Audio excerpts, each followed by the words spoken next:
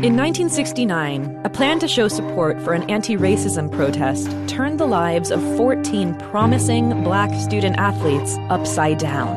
Amazing Sports Stories from the BBC World Service tells their story. Search for Amazing Sports Stories wherever you get your BBC podcasts. Hello, today we're zooming in to explore the intricate atomic makeup of metal alloys that have complex crystalline arrangements and which can literally make or break structures that are integral to our everyday lives. Harry Bhadeshia is Professor of Metallurgy at Queen Mary, University of London, and Emeritus Tata Steel Professor of Metallurgy at the University of Cambridge.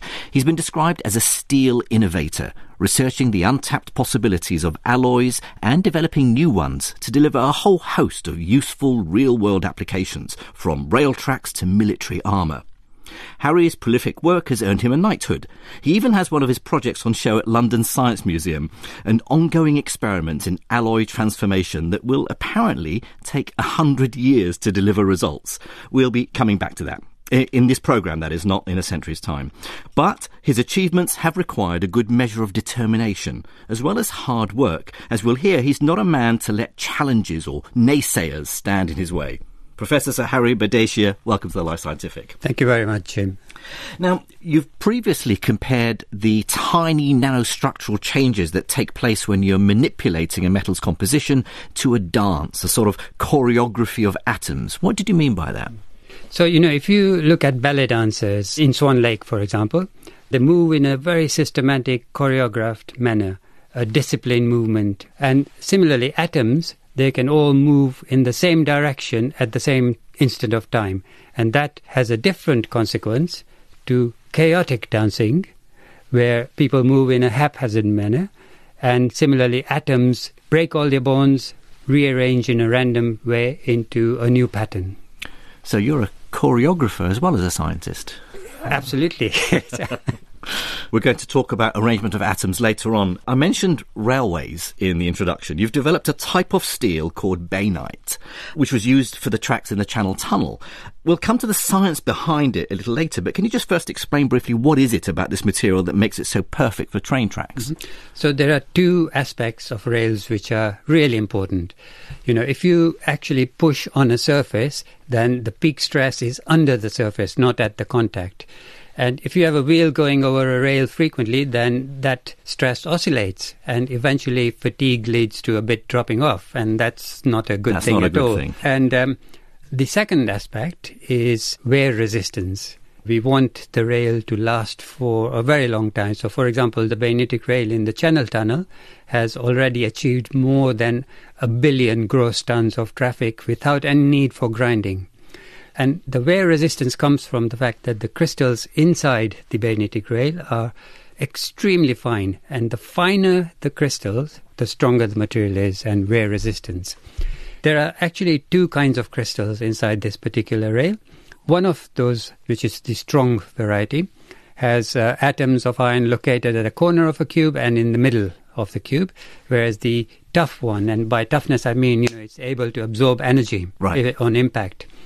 That has iron atoms at the corners of the cube and at the face centers. And that different arrangement makes a huge difference to the properties. And it's a distinction between hard and tough. Correct. A hard material isn't necessarily all you want. You also want it to survive. Absorb energy on impact. Right, so it makes it a safe engineering material. Right.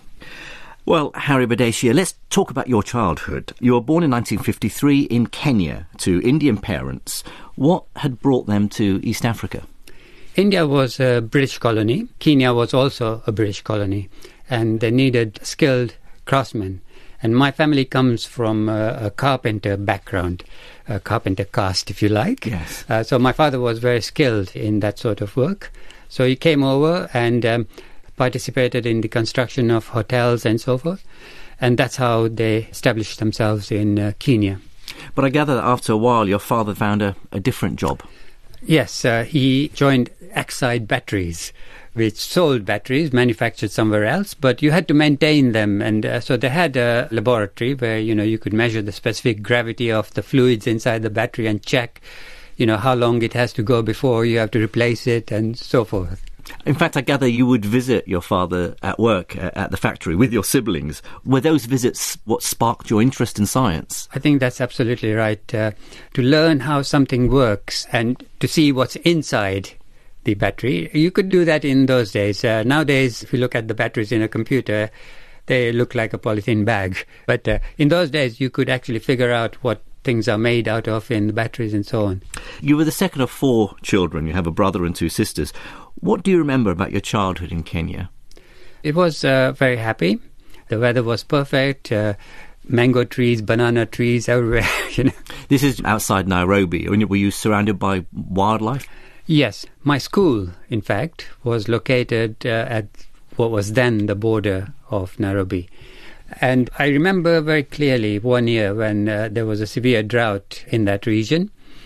We had ponds in our school, and we had lions visit the ponds to drink water in the school. You were then presumably sort of trapped in your classroom. Absolutely. I understand you did well at school, but you had a bit of a disruptive streak. I'm afraid that's true. I admit it fully. I still have my school reports, which explain that, I should talk a lot less. So we used to have a system of detention, which means over the weekend you would have to cut grass with a scythe. And of course, if you had to go to school at the weekend, then your parents would ask why. So there's a double whammy. The school is putting you in detention and your parents know that you haven't been good at school. Right, so you couldn't hide the fact that you had detention. Absolutely not. Meanwhile, at home, you were cultivating this early fascination with science. I gather you set up your own lab at home. That's correct. So we used to get pocket money, and I bought a chemistry set to start with. And in those days, the safety regulations weren't as strong as they are now. So you could actually go and buy chemicals like caustic soda and so forth. Wasn't there some issue once you swallowed some caustic soda? Yes, I pipetted caustic soda, sodium hydroxide, into my mouth by mistake. And of course, that's quite burning sensation. Yeah. So I quickly spat it out, and then I decided, caustic soda, I should put some sort of acid in there. Right, alkali plus acid. So I put citric acid, and it didn't help at all, So it took a while for the sensations to come back. Well, that's science for you. You have to experiment. Well, Harry, in 1963, of course, Kenya got its independence, and that changed things for your family. Very much. So over time, after independence, the Kenyan government decided that if you're not a Kenyan citizen, and my parents were British citizens, because India and Kenya were British colonies at the time, then after 2 years you would lose your job, and you train somebody to take over your job who is a Kenyan citizen. Right.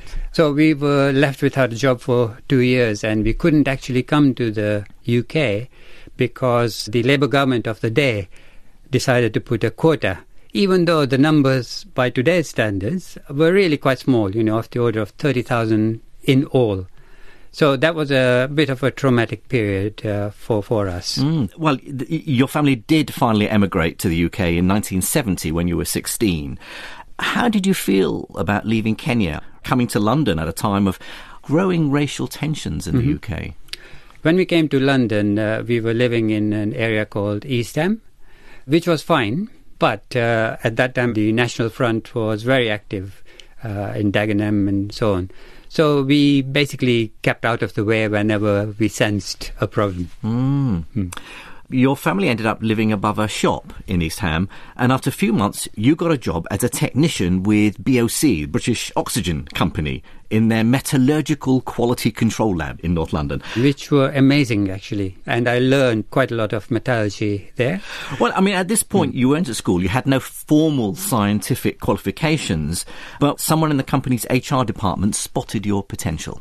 Yes, so the human resources person in the company, he came to me and said, look, you should be studying. And then I got day release to attend the East Ham College of Science and Technology to do an ordinary national certificate in sciences, which was very nice. That college had very good teachers in And that's equivalent to A-levels? If you get a distinction, that's equivalent to A-levels. In the meantime, there was a lot of industrial strife in those days. So that particular plant had to close down.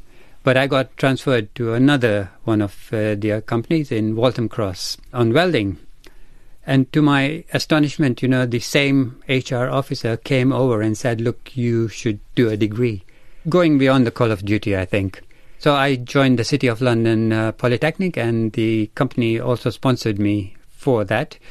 So I would, during the summer vacations, I would go back to the laboratories in Waltham Cross. You graduated in 1976. You could have then just gone back to the company to work full-time, but one of the examiners on your degree course had another suggestion. That's correct. Professor Robert Honeycomb, who was the head of Department of Metallurgy in Cambridge, he was the external examiner. All degrees have external examiners. And he suggested that I should join Cambridge to do a PhD in his big research group. But when I looked at the procedures, it was too complicated. There were colleges and all foreign concepts. So I didn't bother. But my tutor, his name was David Peacock, and I still communicate with him. He got mad at me. He said, why haven't you applied? And I explained, but he said, you must apply to Cambridge, and he helped me do that. Right. And this all happened quite quickly. I mean, just a few years before this, you'd been getting detentions and avoiding lions in Kenya. How did it feel arriving in Cambridge? It felt very good in many, many respects. So people were more interested in knowledge, and I'm not just talking about science, but all disciplines. So you realize that, there's an awful lot more out there than your speciality. Your PhD was on something called retained austenite in steels. Can you just explain what retained austenite means? So, the very tough crystal that I mentioned earlier with atoms of iron at the corners and at the face centers, that's actually called austenite. Normally, it exists only at very high temperatures, or over 900 degrees centigrade. If you cool the steel or do things to it, then it will change. And the picture I think people should have in mind when you talk about these crystalline arrangements is it's a crystal lattice, like a grid work, where the atoms are arranged in these equally spaced points. So it's a pattern, in effect. It's like wallpaper. And that pattern needs to adapt to whatever temperature, pressure, etc. you subject it to. So austenite transforms from a high temperature to the body-centered cubic structure, but some of it remains. It doesn't want to change. Some of it from the high temperature states. That's correct. And that's called retained austenite. Okay, so it retains that high temperature structure. Doesn't lose it all. You were investigating how the nature of this austenite that's retained in the steel depends on the processes it goes through beforehand. And there are two types. It's either called bainitic or martensitic transformations. Now, I can say the words bainitic and martensitic, but you're going to have to explain this, because these changes to the way the atoms in steel arrange themselves, these transformations when steel is heated, cooled, it's hugely complicated, isn't it? At first sight, it is hugely complicated. Not to you, I'm sure. No, but I think to anybody. So think about the arrangement at high temperatures. Right. If you cool so rapidly that there is no possibility of a composition change, because, normally it's not just iron, but it's a mixture of many different things. You cool it rapidly so that there is no diffusion at all. No movement no of the chaotic atoms. movement of atoms. Then it's called martensite, because it inherits the chemical composition of the high temperature phase. Right. It doesn't like those atoms, foreign atoms, but it's forced to inherit them. And that gives special properties to martensite. It's a very useful crystalline. And we say phase. Foreign atoms because this is an alloy. Correct, yeah. We almost never use pure iron. It usually has carbon and typically 20 different elements in dilute concentrations. So that's one way, completely diffusionless, no change in chemical composition. The second, bainite, that happens at a significantly higher temperature, and that's the problem. Because it forms at a higher temperature, we didn't know whether the carbon actually moves chaotically during the formation of these crystals and other elements move chaotically or not. And that was a really huge problem, because you can't do any calculations if you don't know what the atoms are doing. And you were trying to show that this bainite, this bainitic steel, could be produced reliably. Yes. So my PhD project, was actually sponsored by the Ministry of Defence to design a bainitic alloy for tank gun barrels. Right. But it wasn't possible to do that simply because the theory was in a real mess. Okay, it was a huge controversies existed in the literature, and nobody could agree on the actual mechanism. That's what I focused on. the mechanism of the bainite transformation, the atomic mechanism.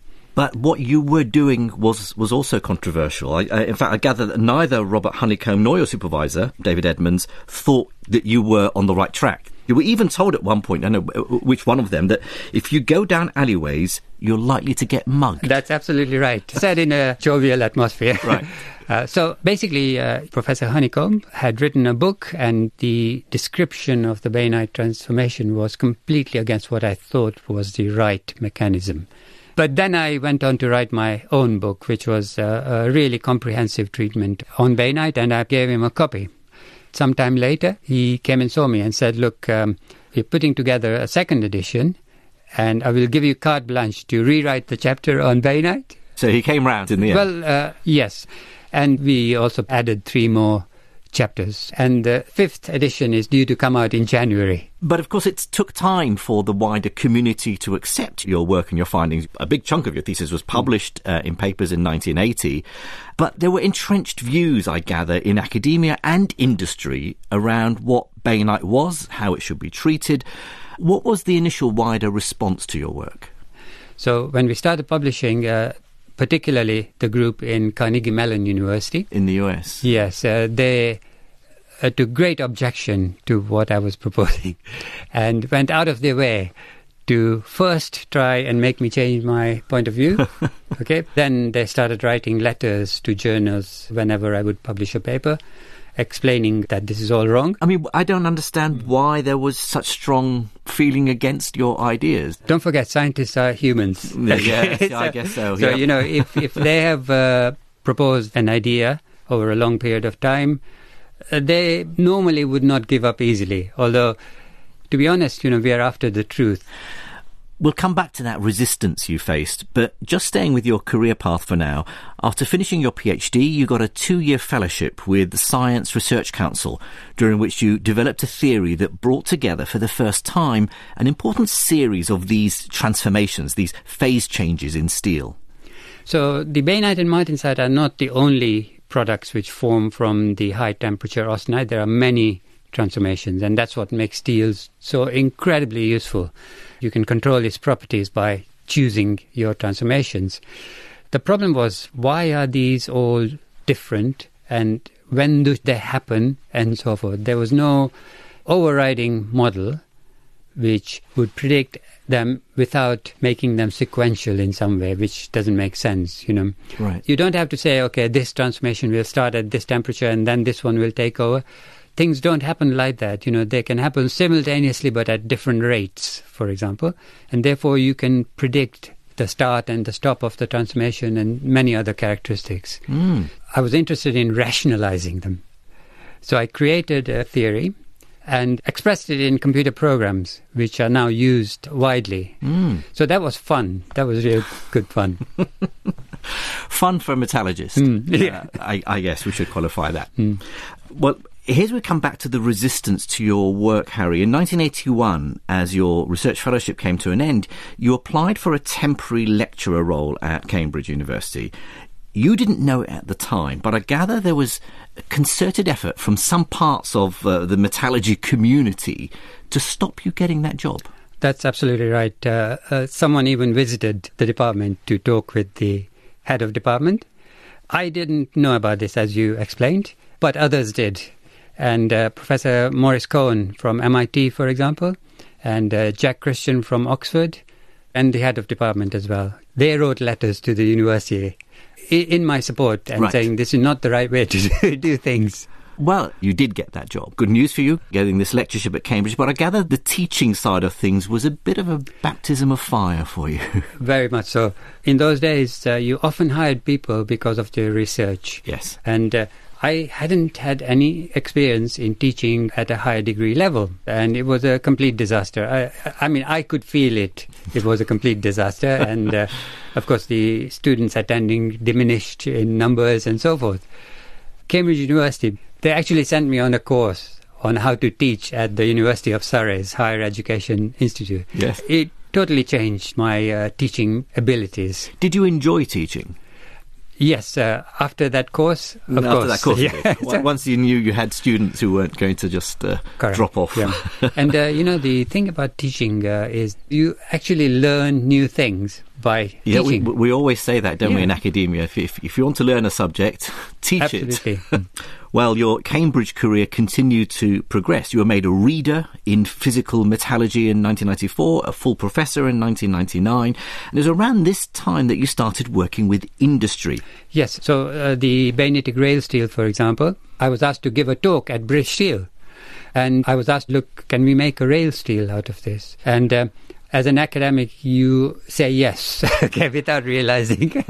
So obviously you can't install a completely new industrial plant because that is just too expensive. So we designed a steel using calculations, which could be manufactured on the same plant. And they made it, and then, of course, you have to spend a huge amount of money, something like £17 million in those days, to qualify it properly because it's a safety-critical application. And was it clear back then just how big an impact it would have? I would say no, but the first moment that you realize something important is happening is when you see, thousands of tons of rail with that structure in the yard. So I went to the actual rail manufacturing plant and saw that being produced. Then, of course, came the installation in the Channel Tunnel, which is when you feel the happiest, and most rewarding experience. Well, in 1997, what you described as a serendipitous moment led to another major breakthrough, something called super bayonet. Tell me about that.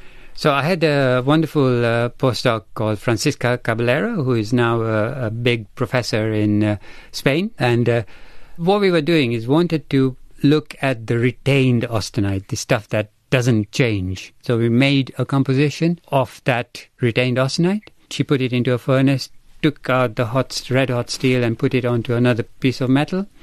And she realized there was sound coming from the steel.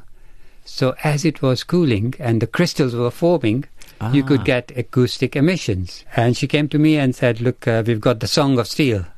And when we looked at it, the crystals of bayonet were finer than carbon nanotubes, much, much finer than a hair. Yes. Okay, and you could produce these crystals in huge quantities of steel.